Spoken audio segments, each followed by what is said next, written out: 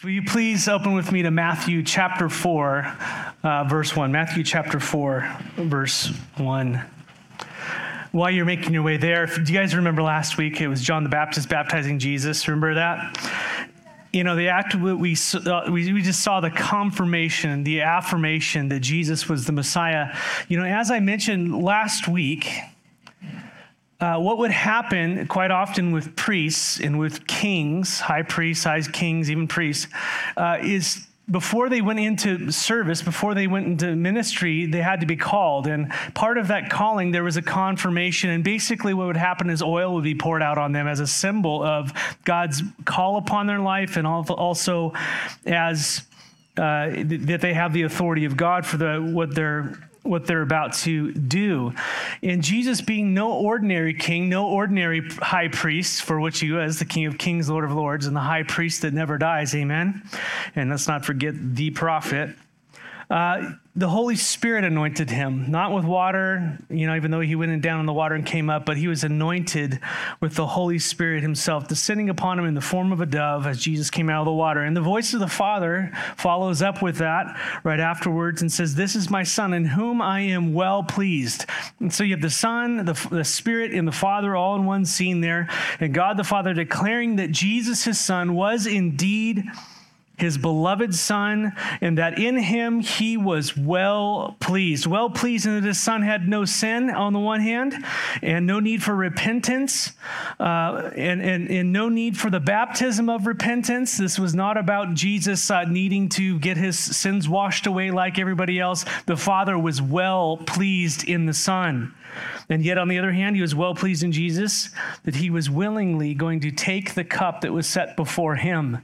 And he began to identify with sinful man. And we talked to, you know, you would come to the end of like the book of John where he says, might have been John, one of the Gospels, where he's talking to the disciples and they go, "Hey man, we want to reign with you and rule with you." And he goes, "Can you take the cup that I'm about to take?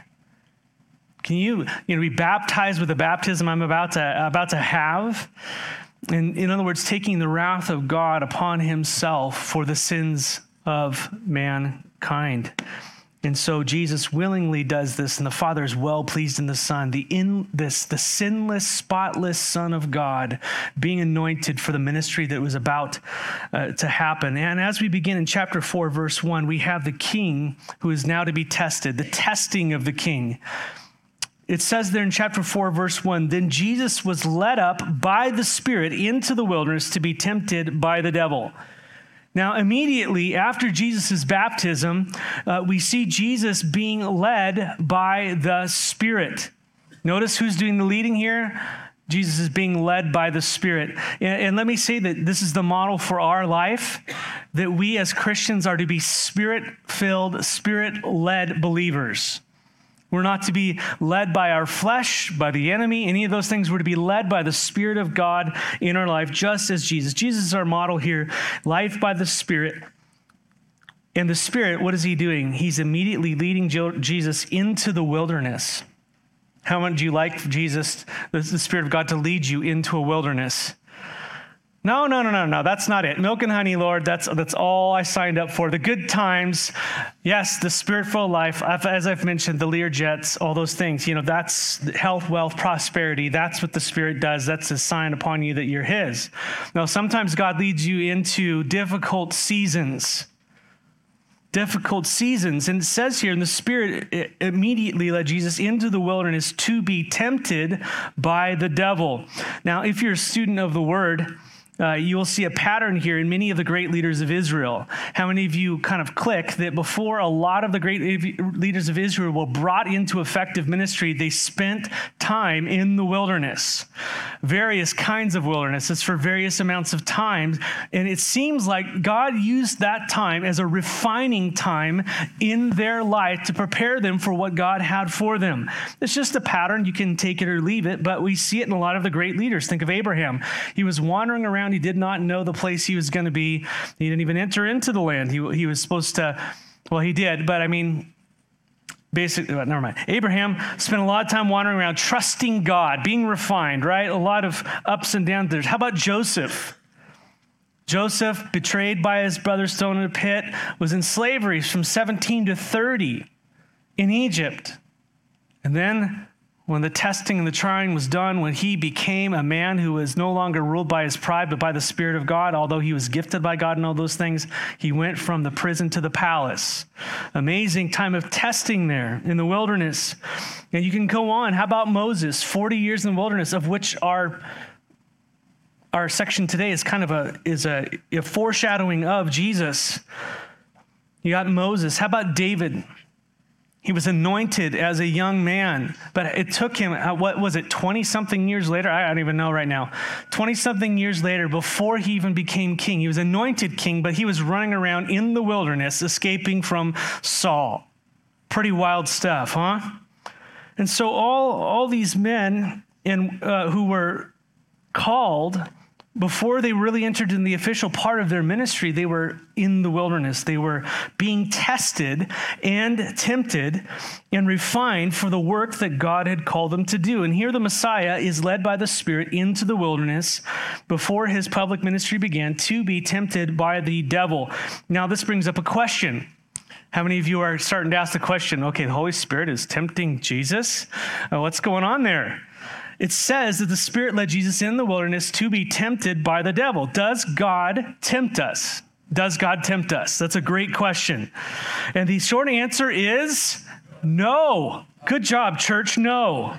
Except for one person, but it's okay. No, I'm just kidding. Me too. It's all right. But the short answer is no. He does not actually tempt us. He's actually incapable of temptation. But God does test us.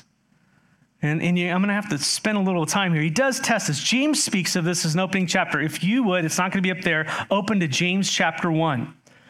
Open to James chapter 1. I want to talk about a little bit about testing and a little about temptation there, because what we have going on is really applicable to us with Jesus in many ways. James begins in James chapter 1. He says, "Count it all joy, my brothers, that's brothers and sisters, when you meet trials of various kinds. For you know that the what? The testing of your faith produces steadfastness. And let steadfastness have its full effect." Underline let. Let steadfastness have its full effect, that you may be perfect and complete, lacking nothing. God allows us to enter into various kinds of tests to refine our faith. That's what God does. And when God tests our faith through trials, it produces something righteous in us. It produces something righteous in you. That is God's purpose in testing you. It's a refinement. It's a proving. It's a showing of what's really going on with your faith, where your faith is placed, where it isn't placed. Am I tracking with you? Are you tracking with me? And what do we want to do as soon as we're in a trial? What's our first prayer? Get me out. I want out. I don't like the wilderness. I want air conditioning and barbecues. Shaded trees, Lord. That's all I ask. No refining in my life. No trials. James speaks about testing producing steadfastness in us, fortitude of our trust in God. God will test us so that we see where the cracks are, where we are, what we are trusting in, where we need to grow, where our weaknesses are in character, something about his character. And if we let its work in us, it'll have its full effect. And what is the full effect? We become complete. And that word complete means mature. That's the idea behind it. You grow up. You grow up. People don't mature in easy times. Usually, right? It's the difficult times that forge your character, that refine who you are. And good parents, although we love our kids, I think there's times when we put our kids through trials, don't we? We test our kids. We allow pain and suffering into their lives in a controlled blow situation because there's something that needs to grow up in them. And suffering often produces maturity if they let it happen. And so God, in his love for us and also for his own glory, he allows us to go through difficult times in our relationships and life and health and all these types of things, so that we would know where we stand and what he says about it and what we actually believe and what we say we believe versus what we actually do in the situation. I think we've all gone through a trial for the last couple of years. It's revealed a lot about us. It's revealed a lot about our values and our nature and how we see things differently and where our weaknesses are and where our strengths are. Anybody else? What do you do when you disagree with someone? All this kind of stuff. But James goes on in verses 5-8 to encourage us to ask God for wisdom in our trials. And you're going, Matt, why are you talking about trials so much? Hold on. What about temptation? We'll get there. Jesus says in and then in verse 12, look at it. James 1 says, blessed is the man who remains what? Steadfast under trial, who lets the trial do its work on their character, who remains steadfast, who learns from the Lord, who goes to him, who asks and seeks for wisdom and applies it. Amen? Why? For when he has stood the test, he will receive the what? The crown of life. Your Bible should be open. Grab a Bible if you don't have one. He receives the crown of life, which God has promised to those who what? Who love him. So those who love him are those who remain steadfast under trial, the ones who abide in his word. Make sense? This is John 15, just another way of saying it. And at the end of the trial, so there's big trial, your life. Anybody else? What happens at the end of that trial? As you follow the Lord, at the end of that road is the crown of life. The crown of life that was bought and purchased and finished on the cross, refined through our life and handed to us on that day in glory. Salvation, big picture. Amen? Salvation is the big picture. Purchased on the cross, it is finished, no more works, refined in our lives, manifested in glory when we stand before him. You receive the crown of life after the test. Believers believe. I always say this, believers believe. What does that mean? Although we might stumble and we fall, we keep going back to our Lord and asking and seeking and finding him. Amen? Amen. The Spirit is in us. We keep believing in, and what God has finished upon the cross, he manifests in glory on that day. And so God does test us. He will test you as his kids. He will test me, tested Abraham. Genesis 22. He tests us to show us where our faith really is at and to strengthen us in him through that testing. But make sure you don't mistake testing for temptation. Make sure you do not mistake testing for temptation. Just keep reading. James 1, verse 13. What does it say there?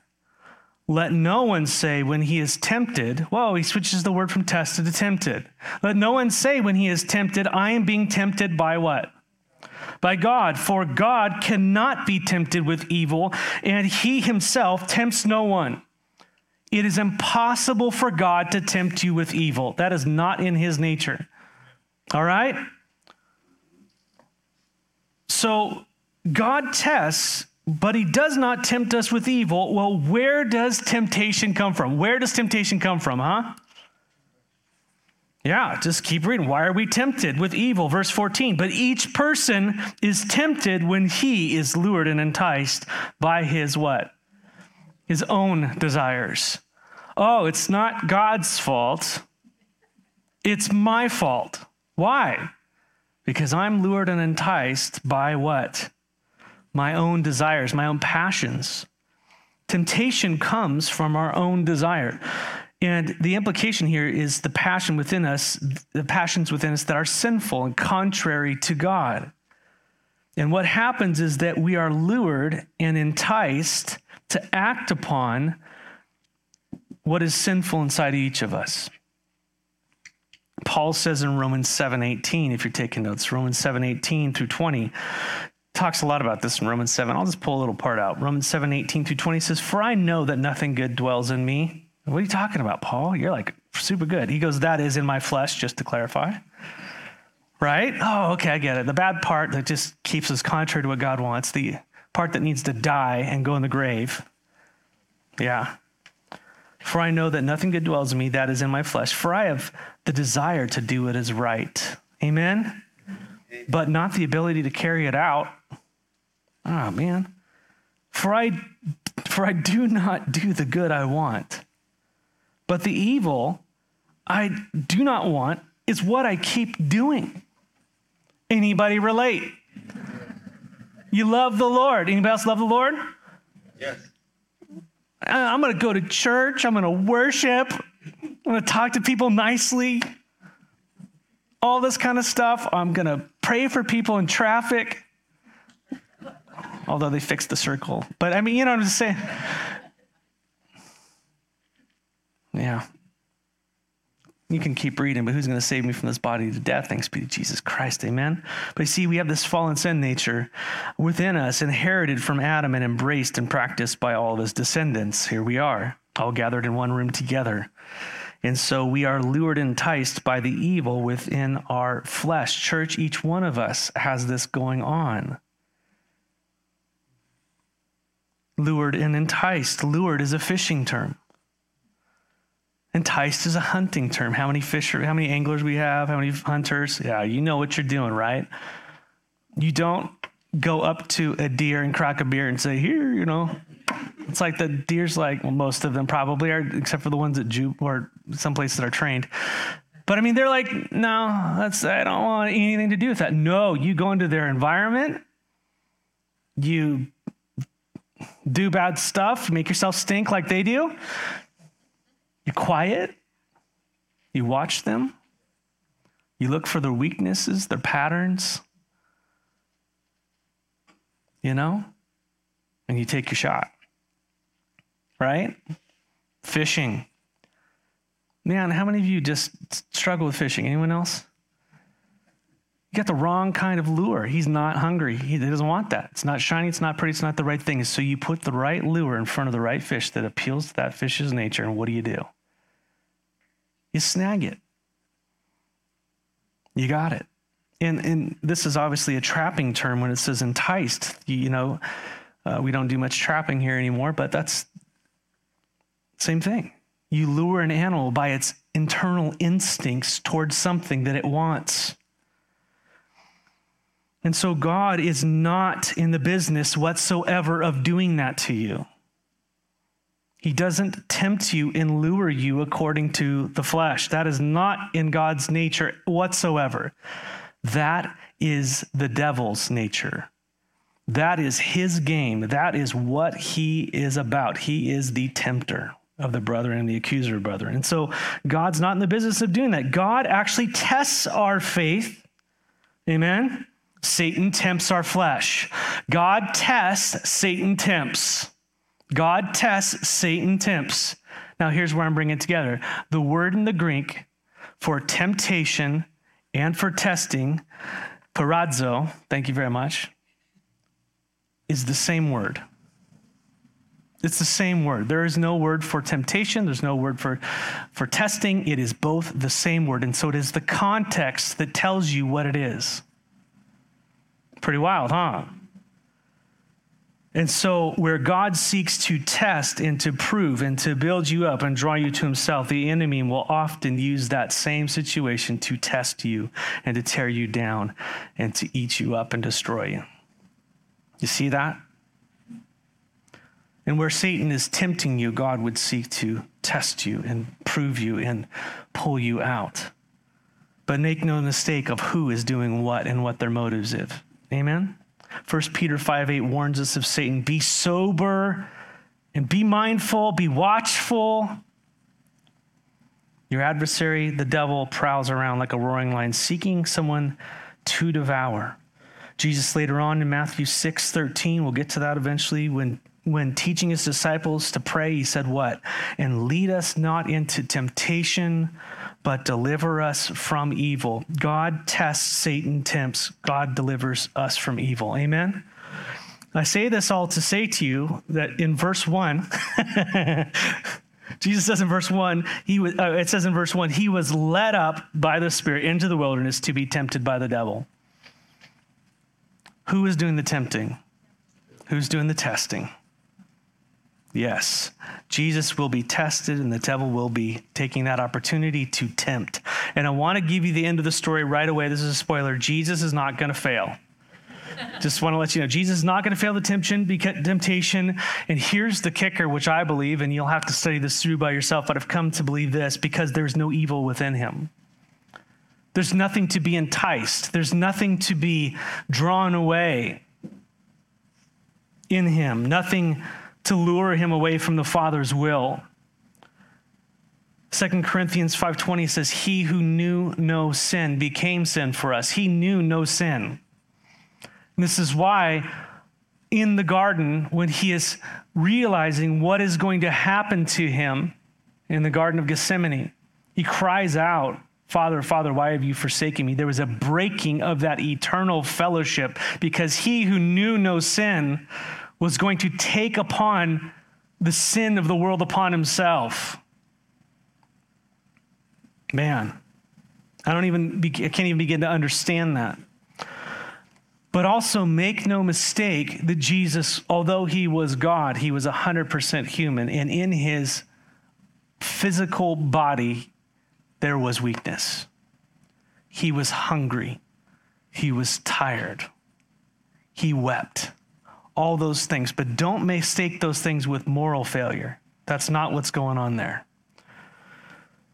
He was physically tired. In verse 2, and after fasting for 40 days and 40 nights, he was what? Hungry. He was hungry. I mean,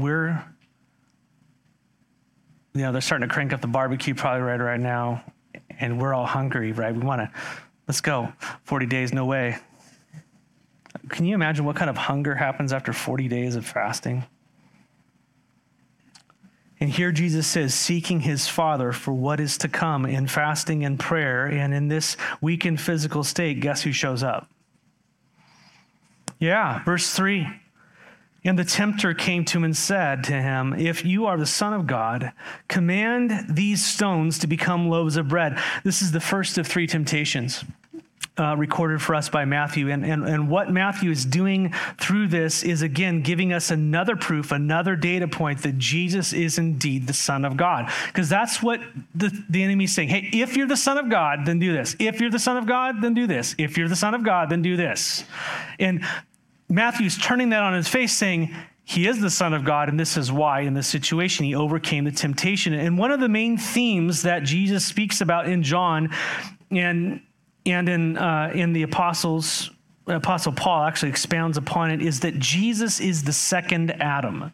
Jesus is the second Adam. The first Adam, the earthly Adam, what did he do when he and Eve were tempted? He fell to temptation. He fell to temptation. When Eve was there, Satan put the fruit in front of her, the forbidden fruit, right? Puts it right in front of her. And Satan starts to lie to her. Did God really say this and that? And she started to not look at that based upon what God had said to her, but upon what he had said, the lies about it, and also about how she felt about it. And so instead of basing life about what God says about it, she started coming to her own conclusions about life. Oh, the fruit looks good for food, obviously, and he says it's good to make me wise. And all these things start coming in. She just starts to compromise. What she did is she put her own desires above God's word.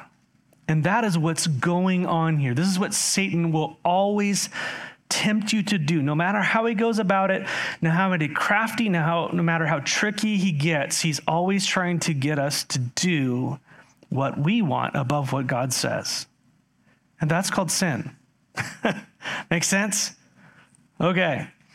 But the second Adam, so the first Adam fell there, but the second Adam from heaven, the first Adam from earth, the second Adam from heaven, he overcame Satan. And by the way, he will redeem and reign the dominion lost by Adam. Adam lost his dominion to Satan. And we're going to see this played out in just a second.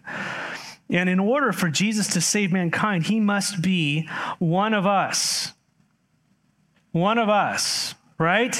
But unlike us in that he's not in the same boat under the wrath of God. He had to be spotless.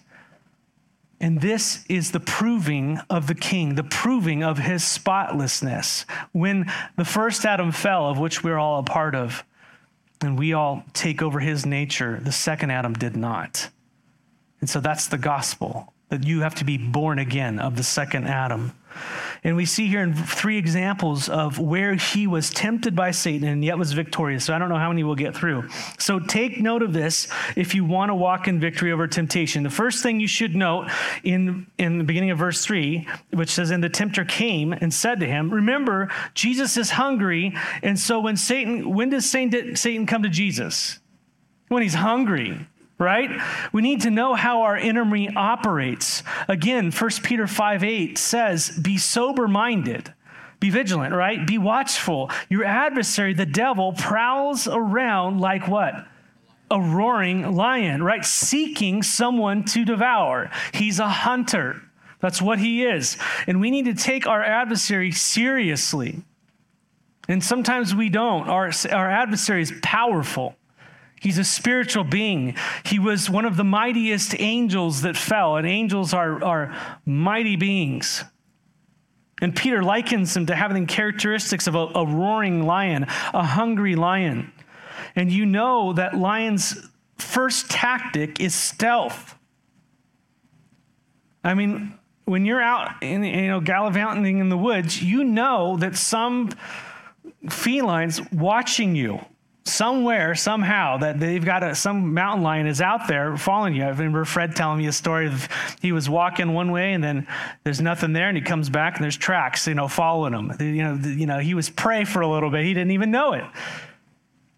But this is what happens.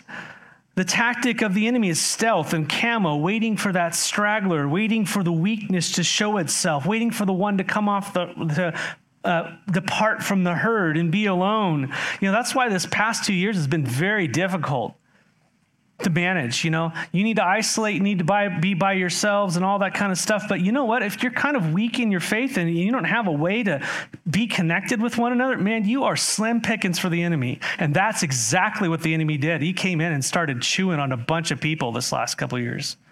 And that's part of the reason why I made the decisions that we did.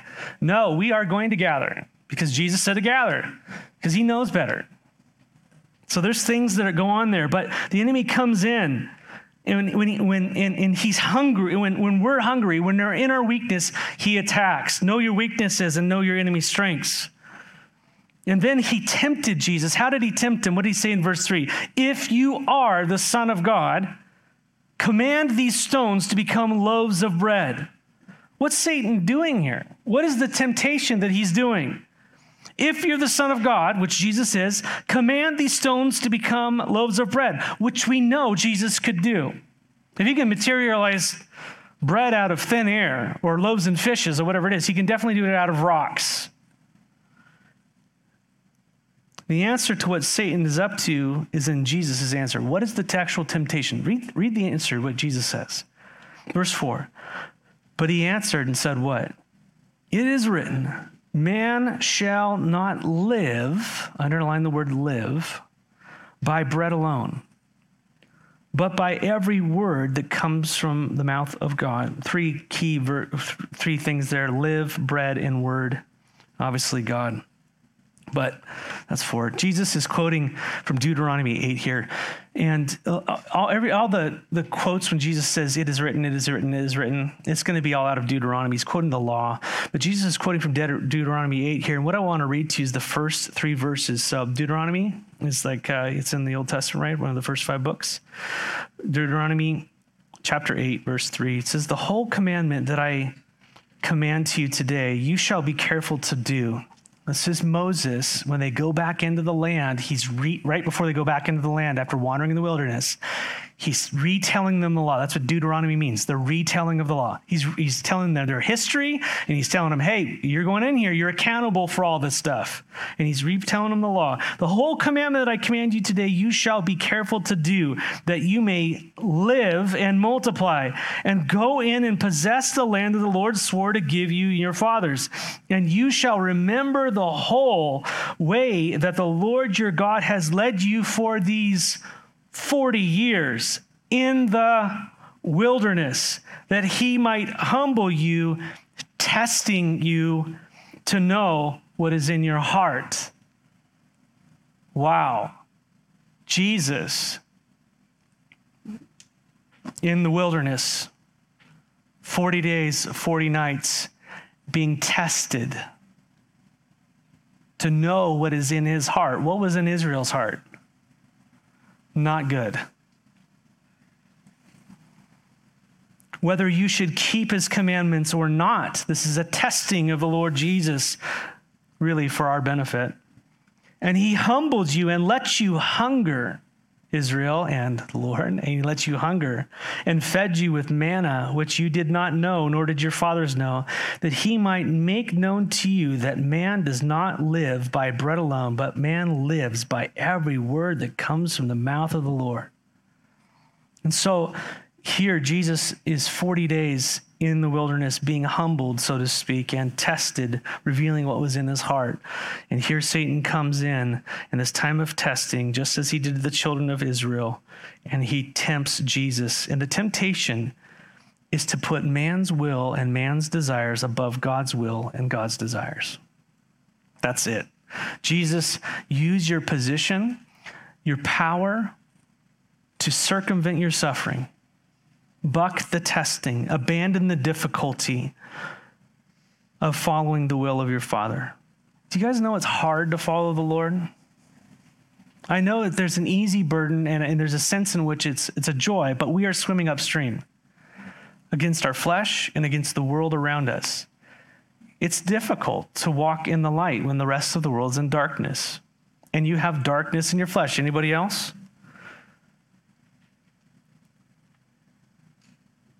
Jesus responds there by saying, you know what, Satan? You're telling me to get life by doing it this way, by circumventing the word of God. But you don't know what life is. You don't know what life is. Life is not this bread. It's not the sustaining of my flesh by taking care of myself in the pursuit of all these things above the will of God. No, life is actually comes from knowing God and following God and having his word in my heart and abiding in him. It's about God and his word and his will. And the key for us to understand is that to live out as believers, and it's a key indicator of being followers of Jesus, is that we are a people who put God's word above our needs. We put God's word above our will. We put God's word, God's will, God's ways above our own. That's what a Christian is. That's what mature Christians do and learn to do. Jesus in Matthew chapter 6, follow along with me for a second here. This is stuff he's going to just keep teaching. When Jesus is calling his disciples to live radically after him, hey, leave everything and follow me. Leave everything and follow me. If Jesus walked up to you today and said, leave your job and you guys have to, maybe sell your house, whatever it is, and you follow me, what would you do? What's the instant thing you'd start thinking about? What am I going to eat? Where are we going to live? How am I going to provide for my family? What's going on? He says to him immediately in verse 25 of Matthew chapter 6, he says, therefore I tell you, do not be anxious about your life, what you will eat or what you will drink, nor about your own body, what you're going to put on. Is not life more than food, and the body more than clothing? What's real life? It's more than a prioritization of pursuits of food and clothing and homes and dirt bikes and all the things we do. It's more than all of that. Guitars and trips and all the stuff we as Americans think is life. We're fooled if we let that above God. And I'm not saying these things aren't fun. It's not that we live alone off of these things, but we do live in America alone off of these, and we try to fit God into our world. Do we know that? I'm experiencing that as a first-time homeowner, you know? Yeah. What's real life? It's got to be more than food and clothing and going to work to have food and clothing, to go to work to have food and clothing, you know, and whatever this is. Verse 31 through 33 says, therefore, don't be anxious saying, what shall we eat, or what shall we drink, or what shall we wear? These are important things, but don't be anxious about them. Why? For the Gentiles seek after these things. This is what unbelievers live their life after. This typifies those who do not know God. And your heavenly Father, he knows that you need all this stuff. You understand? You've got a God who loves you, sent his son to die for you. He's not going to abandon you ever. He knows what you need. He will show himself faithful to you again and again and again. So what is our responsibility? Verse 33, but seek first the kingdom of God and his righteousness. Seek first the kingdom, his will, his word, his way, his people. Amen? Amen? Lord, help me. Amen, Matt? You know, I'm preaching to myself. That's what's going on. Not like you're not listening. I'm just saying, I'm talking to myself. Like, you first, Matt. Seek first the kingdom of God, Matt, and his righteousness, and all these things will be added to you. I'll take care of the bread part. I'll take care of you. And God is faithful. He's so good. And I've got stories and stories and stories about how God has been faithfully provided for me and my family over and over and over throughout the years. I mean, miraculous stuff. You just seek first the kingdom, and not even doing that great. You know, he's just a good father.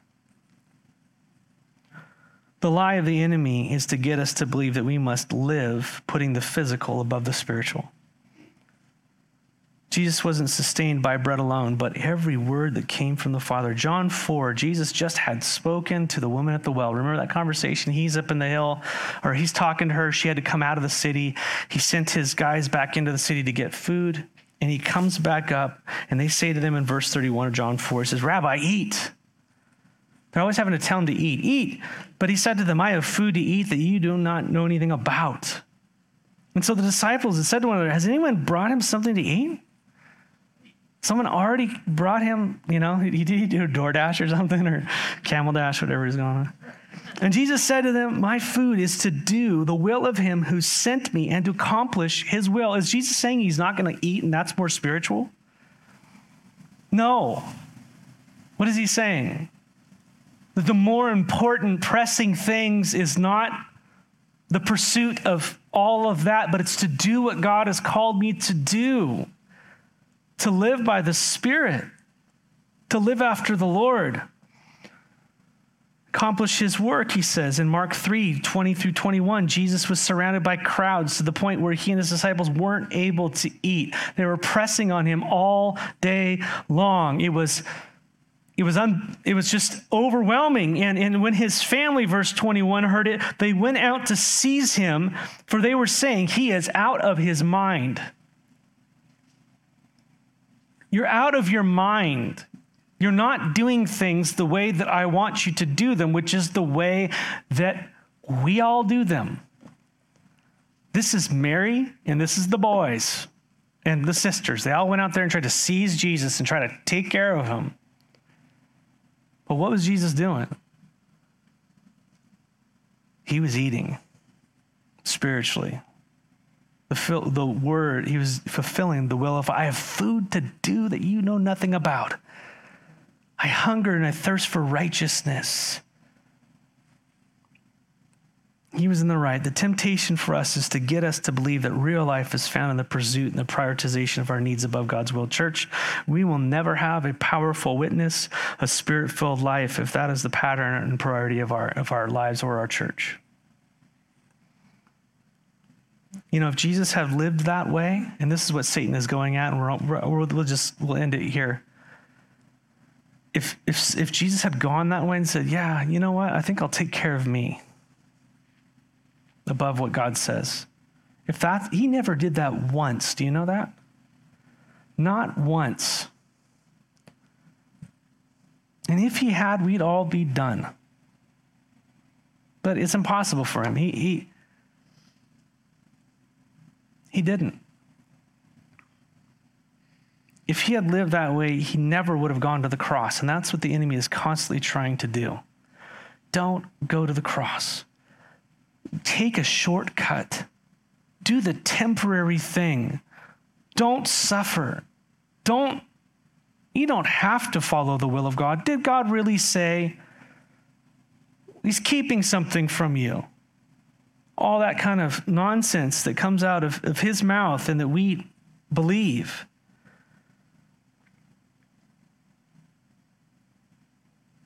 You know, he never would have gone to the cross that way. In church, we'll never bear ours if we live that way. Pick up your cross and follow me daily. That's real life. Real joy.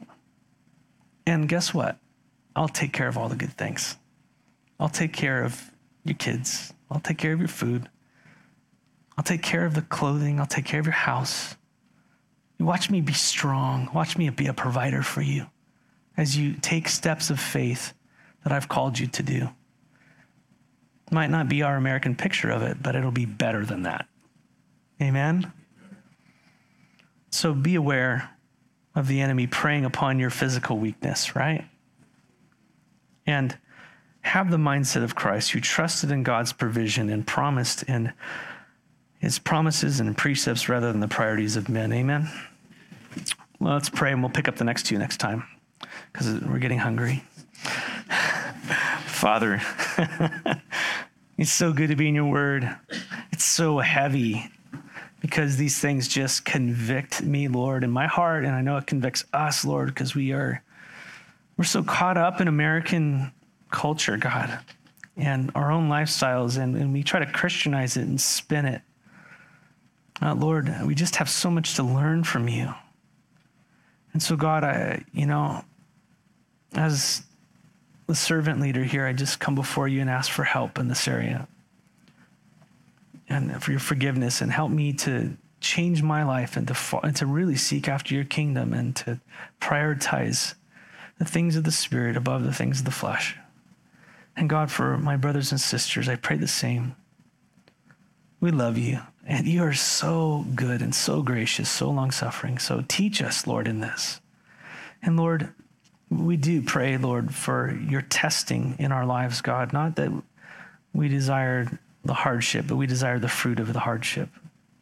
And so, God, if we're in a test, Lord, we embrace your work in it, and we want to let it produce what you desire to have in it. So glorify yourself.